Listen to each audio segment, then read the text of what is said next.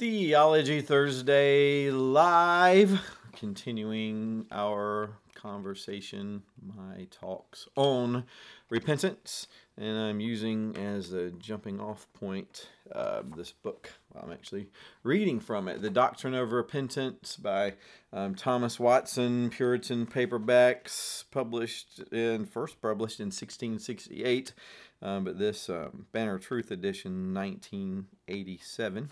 So, read this particular chapter, it's chapter 8, and it talks about, it says, exhortations to speedy repentance is the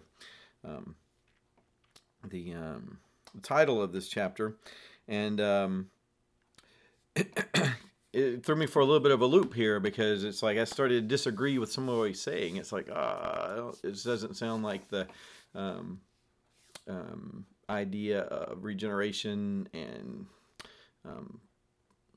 irresistible grace, things like this, that is particularly in Reformed and biblical theology that Puritans would preach. And so you're going to see as we go through this, is it didn't quite ring right with me at first. And whenever you're reading the Puritans, you don't necessarily have to agree with everything they write, but when you find yourself in disagreement with these guys, hi Obed, I'm praying for you, hope things are going well for you, man. And when you find yourself in somewhat of a disagreement with some Puritan writers, at least be aware that you're on shaky ground. You need to make sure that you are correct in your assessment. So I find, for the most part, that I misunderstood what he was talking about, and you have to hear this talk on what's called Exhortations to Speedy Repentance, again by Thomas Watson, particularly in thinking about the need, because we had one talk we did, one chapter he has on the need of Christians to repent, like an ongoing repentance for believers.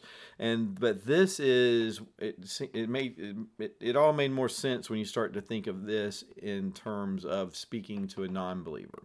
Inducements, exhortations to calling on someone who's not a believer to repent. And so it's an interesting thing, because what you're doing is, if they're not believers, if they're not regenerate, then you're talking to people who really are at enmity with the gospel. They don't want to hear the gospel. They suppress the knowledge of God and their truth. The God of this world has blinded their eyes, and to keep them from seeing the light of the knowledge of God in Christ Jesus, in the face of Christ Jesus. But yet faith comes by hearing, and hearing by the word of Christ. And so how can they hear if they don't have faith, and that sort of thing? So we understand that the Spirit of God operates on non-believers in a similar way to the way Jesus called out to Lazarus to come forth. So Lazarus is dead. Jesus is speaking to a dead man. Dead men can't hear anything, so how does that even work? And yet, at the command of Christ, Lazarus comes forth, similar to Ezekiel, talking about the valley of dry bones. Can these bones live? Prophesy of the bones. And then they started to come back to life, talking about, non-believers, people who are dead, and they're, spiritually dead, and yet in the providence of God and the way God works in the salvation of sinners is there is an operation, and we have two types of calling. We have an external and internal calling we refer to. External calling is the world is called to repent of their sin. The world is said, look at the heavens. They declare the glory of God. God's glory, God's presence, God's activity in the world is clearly shown. Lots of things talks about in the book of Romans and Psalm 19 about the God declaring himself even in the works of creation. But through the words of Scripture, the Holy Spirit works. And so as we're giving, through the Spirit, an external calling, that can be resisted. And men will resist it unless the Spirit of God begins to work on the heart. The Spirit does an internal work. And what we're told is the Spirit does that work, particularly through his word. And so part of his word is, part of the gospel is calling people to repentance. That's called the shorter catechism question is, what is repentance? And it's called a saving grace. That it's a saving grace whereby a sinner repents of his sin and turns to the grace he sees in Jesus Christ. It's not an exact quote of that catechism question, but it's close. So that what we see is you're not saved by your repentance, you're saved by faith, but a fruit of that faith that God begins to work in your heart is repentance, turning from your sin and turning to Christ. And it is a gracious work in the life of a believer and in the life of a person whereby a person becomes a believer. But that first step is recognition of our sin, recognition that God's right, I'm wrong, and I need to follow him. So when we're looking at this chapter 8, Thomas Watson, again, he's giving exhortations to speedy repentance. These are exhortations that are given to non-believers, it sounds like to me here, because this hasn't produced, they haven't seen the fruit of the Spirit in their life yet. They aren't necessarily saved.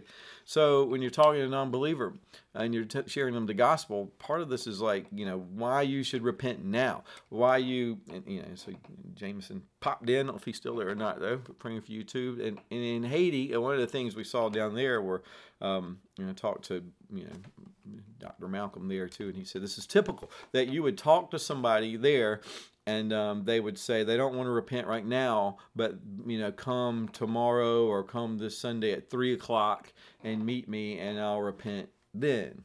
And I thought, to me, that sounds like, wow, these people, it's an odd thing, but it sounds like they're serious. So they say, come back and we'll do it. Or maybe they have to get something in order or something. But he said, nah, that's them putting you off. That's just them putting you off. They probably won't be there when you show up. That's just them being nice and say, let's not talk about it now. We'll talk about it later, which is exactly what Thomas Watson talks about here, this sort of thing. So as I was speaking to people there about, you need to repent now. Today is the day of salvation. It's like, don't put this off till later.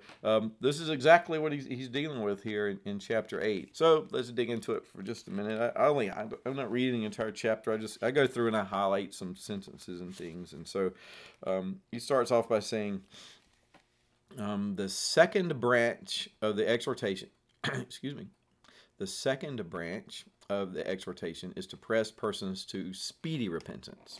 And in Acts 17:30 he quotes, which says, now God commandeth all men everywhere to repent. So this is for, all men everywhere are called to repent. He says, be as speedy in your repentance as you would have Christ speedy in his mercies. Okay, so you want God to be merciful to you, and when we want mercy, we want it now. Like J.D. Wentworth, is that what it was? We want it now. And so, if you want the mercy of God now, then you need to repent now. If you're willing to have the mercy of God put off until later, then take your time with it. But he's going to address this. He says it is natural to us to procrastinate and to put off repentance. So it's the natural. This is what natural. We're going to put this off. So it's natural. Many are now in hell.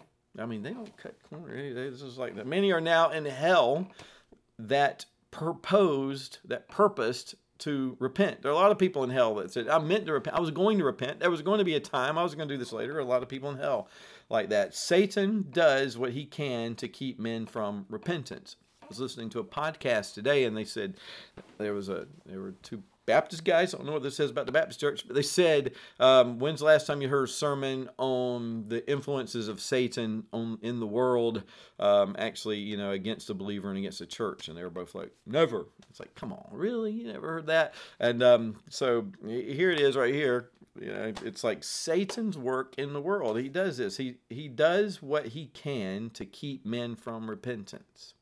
When he sees that they begin to take up serious thought of reformation, he bids them wait a little longer. If this traitor sin must die, says Satan, let it not die yet. Okay, so that's a ruse of Satan, of demons, and the flesh and the world too. It's this whole thing is arrayed against us, the attempt to get people to put off repentance. You can repent, you can put sin to death, just not right now. You'll do it, but not right now. Some of the C.S. Lewis deals with some of this in some of his works too. Let me therefore lay down some cogent arguments to persuade to speedy repentance, because it's natural for men to put it off. He's going to give us some reasons to give to men to say, don't. All right, here's one. 1, now is the season of repentance, and everything is best done in its season. And he quotes 2 Corinthians 6:2, now is the accepted time. Now God has a mind to show mercy to the penitent. So we live in days of grace. We live in a time when God has opened, as it is the ark. The floodwaters are coming, but the doors are open for all to come in. Today is the day of repentance. Now God promises pardon to the penitent sinner, to a person who's repentant. Now He's promising to pardon that sin. Therefore, come in now and make your peace with God. Break off your iniquities now by repentance. The husbandman, the farmer, takes the season for sowing his seed. Now is the seed time for our souls. So the door is open today. Now's the day of repentance. 2, the sooner you repent, the fewer sins you will have to answer for. Now, that was something that started to make me think, all right, wait a second. The sooner you repent, the sooner sins you'll have to answer for. But I don't have to answer for any of my sins. Like, that's not... So, but if you think about it as you're speaking to a non-believer, in that sense, then this makes sense. So he says, at the deathbed of an old sinner, where conscience begins to be awakened, you will hear him crying out, here are all my old sins come about me, haunting my deathbed as so many evil spirits, and I have no discharge. Here is Satan, who was once my tempter, now become an accuser, and I have no advocate. I am now going to be dragged before God's judgment seat, where I must receive my final doom. Oh, how dismal is the case of this man. He is in hell before his time. I'm not sure what that means. But you, and maybe he's in hell. Oh, he's in hell before he's actually died, actually. But you who repent betimes of your sinful courses, this is your privilege. You will have the less to answer for. Indeed, let me tell you, you will have nothing to answer for. Christ will answer for you. Your judge will be your advocate. 1 John 2:1. Father, Christ will say, here is one that has been a great sinner, yet a broken-hearted sinner. If he owes anything to your justice, set it on my score. That's cool. And then Romans chapter 8, we just studied last night, Jesus Christ is seated at the right hand of God the Father, interceding for us. So this is a part of the intercessory prayer of Christ, is when we first become believers. So basically what he's saying is, if you're waiting till your deathbed, to your final day, and you're like, well, then I'll repent. One of the problems with that is you may not have repentance, and what you may end up with is just Satan accusing you, being accused. Yeah, you'll feel your sin, you'll feel the guilt of it. But if you've been rejecting calls of repentance and faith and grace all your life, it's presumptive to presume that God's going to save you at the last. If you're still and He can save you at the last, but to presume upon that is wrong-headedness, because what you're going to have is, if you're dying in your sin, you're going to have to answer for all of your sin. So. But if you call on Christ, you have an advocate. You have to answer for any of your sin. Number 3, the sooner we repent, the more glory we may bring to God. Now, this is an interesting thing. It's the end of our living. The purpose of our living is to be useful to our generation. It's something. I mean, in the Reformed faith, first catechism question is, what's the chief end of man, the chief purpose of man? And it's to glorify God and enjoy Him forever. So, what he's saying here is that the chief end of our living, or the end of our living, is to be useful to our generation. So if the chief end of man is to glorify God, how do we best glorify God? By letting our good works be seen before men and giving glory to our Father in heaven, pointing others to Christ. The sooner you repent, the sooner you return to Christ, the longer you have to do that in your life. And so he's adding, this is another reason we should repent speedily. So, and then he talks about the thief on the cross. So the thief on the cross repents, he dies, but he's saved. He's there on the cross, and he waited till, last possible moments of his life, but he does repent, and Jesus says, today I tell you, be with me in paradise. So, but he says here, the thief on the cross could not do that service for God as St. Paul did. So, both sinners, but St. Paul had a long life to live. Obviously a different calling, but the thief on the cross, yeah, he goes to heaven. And I've heard people say, but he didn't have a life to live for Christ. He wasted life. And so I've heard people say, it's not fair that some people get to live their entire lives as non-believers, however they want to live their lives, and then at the end of their life they repent, and then they get to go to heaven still. Where I've had to live my whole life, as a Christian, and so it's like, really, maybe you weren't living your life as a Christian if you feel like it's been a burden, if you feel like it's been terrible, if you feel like if you had preferred to live as a sinner, your heart seems to be far from God. So our sorrow should be with a person who's put off repentance until the end. Imagine the sorrow of that person looking back. I mean, look back on your own life, to your sinful life in the past, and think, how the regrets. Imagine having regrets for, 80, 90 years and turning to Christ at the end and looking back over 80, 90 years of life. So this is what he's saying. Repent now. Turn to Christ soon, so that you can you have a lot of life to live for, for other people, to be able to give glory to God.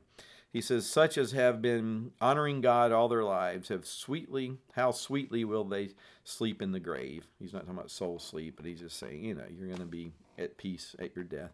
The more work we do for God, the greater will our reward be. He whose pound has gained 10 pounds, Christ did not only commend him, but advance him, have thou authority over 10 cities. So he's talking about in the Bible, it talks about what's the kingdom of heaven like. It's like a man, it's called talents, but it's actually a unit of money. So, one was given 1 talent, another was given 5 talents, another was given 10. And so he comes back and says, what'd you do with what I gave you? And the 2 guys that were given much had doubled it. And the one guy that had just had a little bit said, I buried it because I knew you were a hard taskmaster and you were going to reap where you didn't sow. So I'm just giving you back what you gave me. And the master says to him, you wicked servant, you should have at least put it in the bank where you could have earned interest. And he says, and so it'll be in the last day. To him who's been given much, much will be given. So there do appear to be rewards in heaven. And so you might think, well, heaven is its own reward. And yes and amen. To be a doorkeeper in heaven, to be, it's like just to be there is a great blessing. But God does tell us that there are rewards in heaven. And he's really just rewarding his own works in our lives and things, but it's given as a motivation for us to be able to endure sufferings, because some of his followers said to Christ that we've lost everything, we've left everything to follow you. What do we get? And he says, nobody's left anything is not going to be rewarded 10 times in this life and in the life to come. He says, your sacrifices you're making for me, those aren't sacrifices. Those are investments in you're recognizing there's something better than what you have. And so, this is what, and we're rewarded for those things that the Spirit graciously bestows us the ability to do. All right, number 4. It is of dangerous consequence to put off repentance longer. And he says, it's dangerous. If we consider what sin is a poison. It is dangerous to let poison lie long in the body. Sin is a bruise. If a bruise be not soon cured, it gangrenes and kills. Why should any love to dwell in the tents of wickedness? They are under the power of Satan. Acts 26:18. And it is dangerous to stay long in the enemy's quarters. Delay strengthens sin and hardens the heart and gives the devil fuller possession.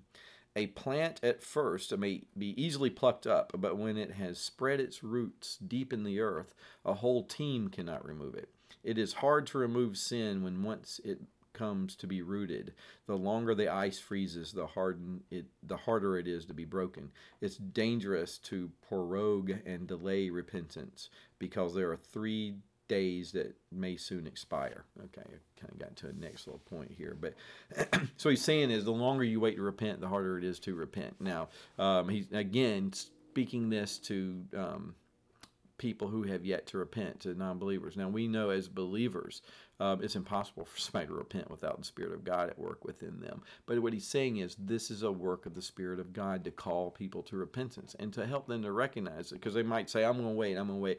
Maybe next year, maybe, when I'm older or something. And it's like, and even as a believer, you have to know the longer you've lived in a sin, the harder it is to extricate that sin. I mean, it's obviously a work of grace, obviously a work of the Spirit, but he works with us in this act of sanctification, of becoming more and more like Christ. And the sooner we repent of our sin, the less hold it has on us. And so it's a good exhortation to speedy repentance. And I think this is the end here. This is we're getting there, getting close. All right, he says it's dangerous to put this off because there's 3 days that may soon expire. Okay, 1, the day of the gospel may expire. This is a sunshiny day. It is sweet but swift. I will not say the sun of the gospel is set in England, but I am sure it is under a cloud. So 2 things. 1, the days of grace will end. There will be a time when the world is over and there is no more ability to repent. When you die too, for you as well, that's it. So the day will draw near. And he's going to get to that in a bit. But he's talking about over nations, over different areas, and he was seeing in England 1600s that even during his day, the grace of God seemed to be waning. And if you look in different parts of our world now that used to be Christian nations, I mean they're turned from God, trying to France, even the home of Calvin, it's trying to have to re-evangelize that. The United States becoming a post-Christian nation. How difficult it is for a post-Christian nation. So we need to make sure we're repenting, that we're preaching the gospel and doing all we can in our country, and to call people to repent now, because if the current trends seem to hold in the United States, God's grace is being lifted from this country because of the great sin of our country, of different kinds of sin, just people turning their backs on God. And so we need to call people to repent before God removes his pleasure, as much common grace as there is here, to repent. So 2, a man's personal day of grace may expire. It's true, no man can justly tell that his day of grace is past, but there are 2 shrewd signs by which he may fear it. So God may be exerting a certain amount of grace towards you now, calling you to repent. You should do it because perhaps he lifts that from you. When conscience has done preaching, so your conscience is a bosom preacher. So it's preaching in your own heart. Sometimes it convinces, sometimes it reproves. It says, as Nathan to David, you are the man. But men imprisoned this preacher, and God says to conscience, preach no more. He which is filthy, let him be filthy still. That's Revelation 22:11. This is a fatal sign that a man's day of grace is past. There may come a time when God says, turn you over to your sin, and that's a terrible thing.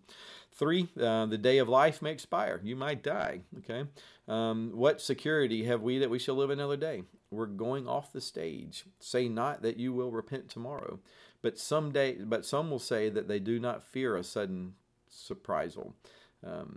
They will repent upon their sick bed. How do you know that you will have time of sickness? Death does not always shoot its morning piece by a lingering consumption. Some it arrests suddenly. What if God should presently send you a summons to surrender your life, so you might die quick? B, suppose you should have a time of sickness. How do you know that you shall have the use of your senses? Okay, so you may be on your sick bed and not be able to even think about stuff like this. 3, suppose you should have your senses, but how do you know your mind will be in such a frame to work repentance? It talks about you might just be angry at stuff going on and be embittered and stuff and not want it all to repent. And then finally here he says, how do you who put off all to a sick bed know that God will give you in that very juncture of time grace to repent? Are you sure that he'll come at your call? Therefore make haste to repent. Let your work be ready before winter. Today hear God's voice. And that was when it kind of got me. It's like, how do you know he'll come if you call? Well, it's interesting. I mean, Esau, was it, that repented? I mean, it was too late for him. So it's kind of, it's never too late for a sinner to repent. I guess one of the things may be, how do you know that God's going to be operating on you? I'm going to put off repentance until my deathbed. Well, how do you know that grace is even going to be offered to you then? If you feel the call of God on you now is the day of salvation. So as we're talking to non-believers and calling them to repentance and faith, one of the things, these are some things we need to be telling them. Today's a day of salvation. You aren't guaranteed tomorrow. If the grace of God is operating on you today, you need to take advantage of this now. You can't put it off tomorrow. You're not guaranteed that. All these different things that when we're man and Satan, they want our flesh, and Satan would prefer us to put off repentance until tomorrow. We'll do it one day, but one day may never come. So you work while the time is ripe. So we call people to repentance and faith.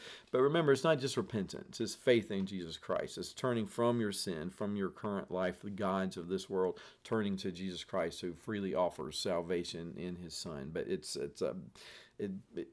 part of that saving grace of faith, though, is recognition that I need him to save me, which means I do have to admit I'm a sinner in need of this grace, and that my sin is terrible enough to demand the only substitute possible for my sin was God himself become man and die for my sins. So I hope you're in Christ. I mean, if you're either in Christ or outside of Christ, and if you're outside of Christ, you're without hope in this world. So repent now, turn to Christ. Make sure you're in Christ. That's the most important thing that you can think about. Am I in Christ or am I outside of Christ? And if you find yourself and you believe you're in Christ or you're not sure, find a church that believes the Bible, that the whole Bible.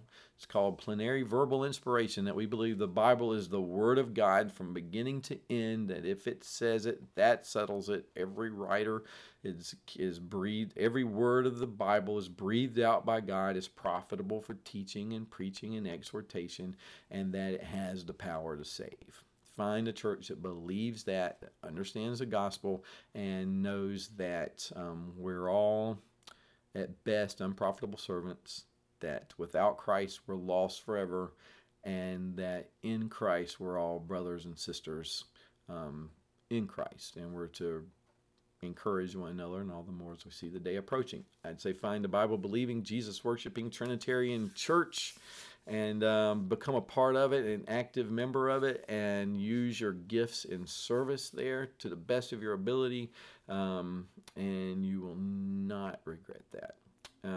We're doing this on podcast now, so if you search Second Street PCA, that's where we put the sermons. If you search for Theology Thursday Live, you'll find these things.